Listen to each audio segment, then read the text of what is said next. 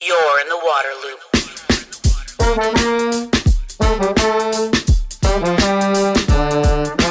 Waterloop. Welcome to Waterloop, the podcast helping water leaders to discover solutions and drive change. I'm the host, Travis Loop. This episode is made possible by Spring Point Partners. Black people in environmental conservation have not historically received the same visibility in the media. This not only fails to acknowledge their contributions, but also leaves young people without role models in fields such as water. That's why a conservationist is profiled each day during Black History Month by Sierra Taliaferro, founder of the Green Obsidian. In this episode, she talks about 5 years of writing these profiles and shares examples of people she is highlighting this year. Now to the conversation. You're in the water loop. Sierra, I am so happy to finally do a podcast episode with you. We've been connected, I think, on LinkedIn for a while.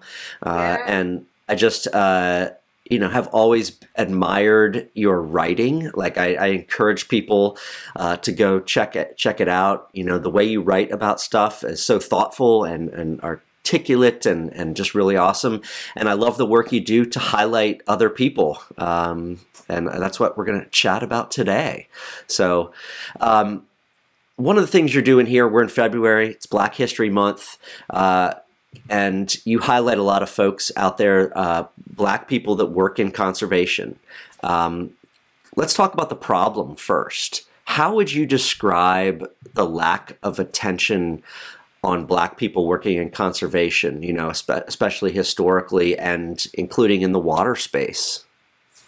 Yeah, that's a really good question. I think personally, Black professionals who work in the conservation space don't always receive the same mainstream media attention as their other counterparts do. And so especially in water careers or blue careers in particular, they are just not seen as often, which really contributes to the lack of representation in a lot of these fields, but especially for the younger generation who just aren't able to visualize themselves in these careers. So I definitely think it's misleading to think that our presence isn't valued or represented in these spaces, especially in conservation careers and blue careers in general, that links a lot of the community to the environment with our own unique perspectives and cultural awareness in this issue. Yeah. Can you talk more about the problematic side of the lack of representation, historically, and, that idea that because young people can't see themselves in these careers out there, just what that does, the impact of that? Just want to really dig into your thoughts on it. Yeah, the impact that it has it truly, I speak of it from a personal perspective where I never saw myself in those careers and especially even going through college. We go through a lot of these readings and articles that often highlights a lot of the issues that come up, whether it be water, air, land, or soil. But I never saw that representation listed in articles anywhere. And so just from a personal perspective, I can only think about how that impact for other young kids who want to get into that field probably feel disheartened, don't feel encouraged to want to go in those spaces because they often don't want to feel like the only one there. And that's a very common occurrence that happens to a lot of our youth in these areas where they just don't feel like they're represented enough in those spaces. So why necessarily invest the time to even go into that particular avenue of career? Yeah.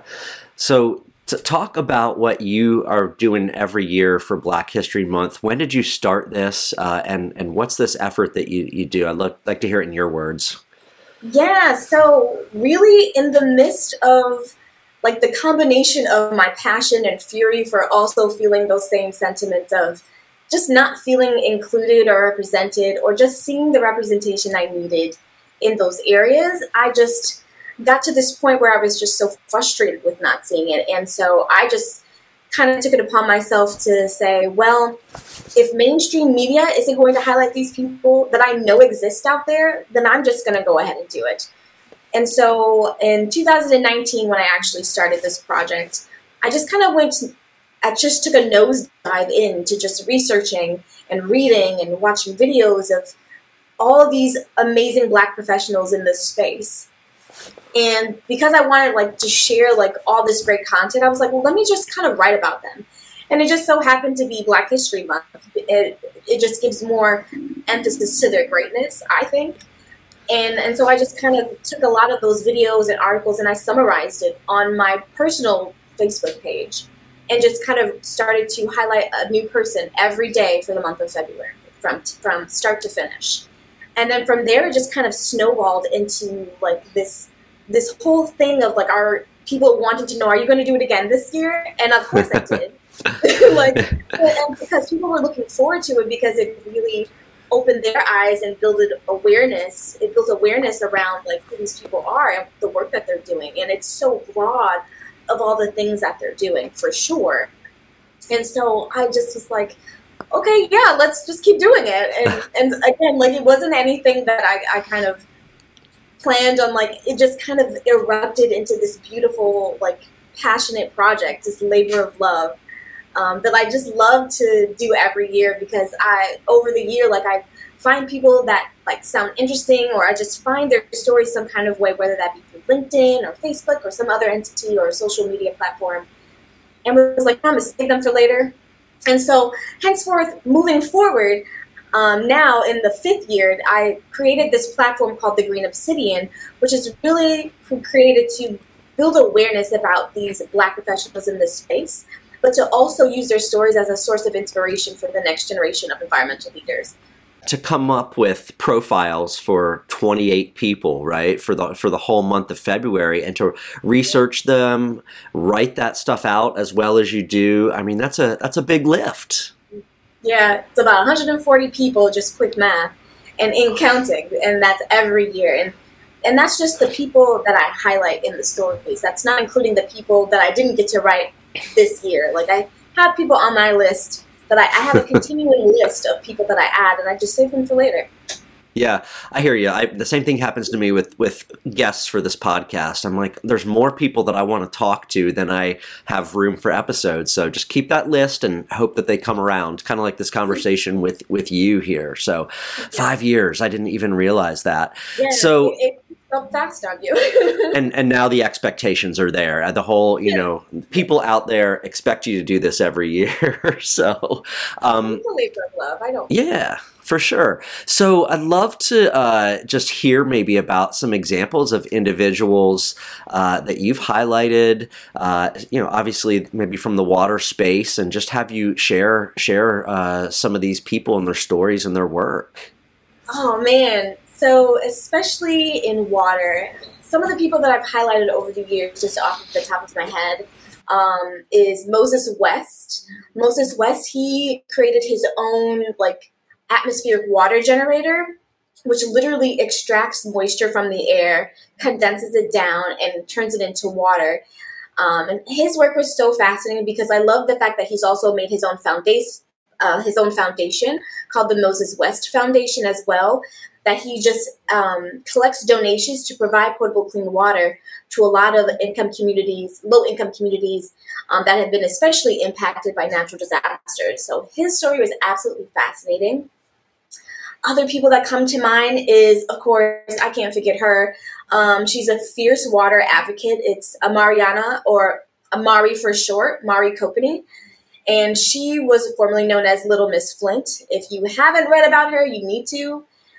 She did amazing work, and I'm just so thankful of how she uses her platform to build awareness around not just the water issues that happened in Flint, but Flint is just one example of something that's been happening for a while in many other cities across the U.S. So I just loved her story, and especially her being a young advocate that often doesn't get highlighted as her generation, and just showing the versatility of not only just conservation champions who are maybe my age or older, but also younger than me. So I just love that. Other people that come to mind on my list, also Catherine Coleman Flowers. If you have not read her book Waste, please do. Please do. It is just a really good way of how she just has this really good skill set of being able to bring the intersectionality between just sanitation, climate change, the rural South, but also has an undertone or this common denominator of America's aging water infrastructure. And so I just love the way that she's just kind of championed through the years of her work, to be able to just bring that platform to a higher altitude of like the importance of it and how it's affecting people across the rural South in general, but especially in low-income communities. So those are just some of the people that I've definitely highlighted over years. But one in particular that I'm highlighting this year is Megan Williams. I loved her work. I found out about her not too long ago, like earlier last year. She's a New Orleans native, and I just love how she's using her civil engineer skills to really integrate it with green infrastructure in the stormwater arena. And so she's really helping to help mitigate stormwater flooding in specifically historical Black communities in the New Orleans area. So her story is going to be great when it comes out. So awesome list of just a few of the many that you've profiled, like you said, 140 or right, something like that. That's 140 and counting. Yeah. Woo, awesome. I'm familiar with a couple of those people, and I'm going to have to do a little bit more on look into Moses. And I've definitely heard of Little Miss Flint, but I have not like totally followed her story, so I'm going to have to check that out as well. I've heard of Catherine Coleman Flowers, and I mean she's like a MacArthur fellow. Thankfully, she's getting now a lot of good attention, and the situation in Alabama's Black Belt is now getting a lot more attention too. And then Megan Williams, I've had her on this podcast. She's awesome, and I love what she's leading really in New Orleans, like rethinking how they're doing their public projects around water. So what happens when February ends? You just like take a big breath, huh? Somewhat. I would love to take a big breath, but the work continues. It doesn't just end in February. I think it's this misconception about Black history that it just only ends in February. And what we fail to realize is that Black history is America's history, and it happens 365 every day of the year. So if anything, like the work continues to keep searching people and keep writing. I think that was kind of the big basis of the work, of how I started this work, is that like if you weren't going to be able to see me, you're going to be able to hear me. And I did that through my words. And so after February, I just keep writing, and I keep my eyes out for those individuals that I want to highlight, and to just not only share their work, but to also show people how you can get involved and invested in their work as well, because it's only a click away. Especially on my posts, I give you all their information of how you can follow up with them if you're interested in their work. There's just no excuse not to. So that's what happens after February. It's a lot more work that goes into it. What's your journey when it comes to like conservation and the environment and maybe water aspects of that? What's your background? What do you do and where are you headed with all this? Those are big questions there, I guess. Yeah. Let's start with like your past, your background. Like, how'd you get to this point? And I love that question because I took the non-traditional approach. When I started this, like I was literally not invested in science at all. People ask me all the time, like, how, were you always this way? And I said, no, I was a theater kid. Like I started in high school as I was really a theater kid, loved impromptu speaking. I was on the track to really go into theater. And it wasn't until my senior year of high school, IB Ecosystems and Society in particular, where it completely changed the trajectory of my life. It completely changed the trajectory of my life because as a kid, I've always loved to be outside. I still do. And I think that class just opened my eyes. Again, that exposure, which is so important, especially at a young age, to really see the other opportunities to, combine the love that you already like to do and how to turn it into a professional career. And who would have thought this one elective class that I took to substitute another study hall, because I definitely didn't want to do that again in my high school year, my senior year at that, I was like, I just was not in the mood for another study hall. So I took this class and it just blew my mind. And that class really had me changing my whole trajectory of my life. I ended up choosing a whole different major for it. And it kind of led me to this point, honestly. It was just an involved, hands-on class that I really loved, from like soil science to fresh water, especially. Shout out to Milwaukee and the Milwaukee County Park System. We were just so hands-on with every aspect of that class, and I truly loved it. And it just propelled me forward to get to want to know more about what environmental science is. And so coming into this space of, especially now that I live in South Florida, where I come from, the Great Lakes region of freshwater, down here to the South Florida area, which although it's more on the coast, but I'm also connected to this other large entity of freshwater, which is the Everglades, which connects all of us. It's our drinking water that is supplied for all of us. And so I often connected to a lot of the purpose that I have is connected to water, because water is just this good denominator that connects all of us. No matter where you are in the nation, you will always be connected to water some kind of way.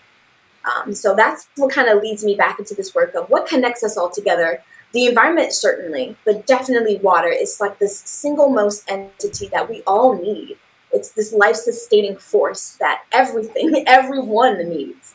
And so how to really shift the knowledge or shift the mindset of our people in the community to come out of this thinking water is a commodity to really thinking water as more of a respected entity. Yeah, that's awesome. I love the two huge points you made there. Like, one class or one experience or something can be so formative, right? And like really catapult you on your way in some direction you didn't even really realize. I've told a story before on here about, like, I was in middle school and they took us on a field trip to the Chesapeake Bay, and they took us out for at night for a canoe ride through the marsh with like a full moon and like the birds and the water, and like that always like stuck in my head, and was a really great experience. But I love your point also about just water as this like common denominator unifier, and then your work to highlight all these people show that people can go work in these fields and be stewards and help take care of it and everything. So good stuff. Well, I am definitely going to have a link to your project in the description for this episode. I encourage people to go through and read these different profiles. They're incredible people that you're highlighting, but like I said in the beginning, you do a fantastic job writing about them. And you're a great follow on LinkedIn anyway, just for your perspective on stuff. So Sierra, thank you. Glad we finally caught up. Same here. Thank you so much for having me. Waterloop. Thank you for listening to the podcast. To find the latest episodes, sign up for email updates, and connect on social media, visit waterloop.org. Waterloop, Waterloop, Waterloop.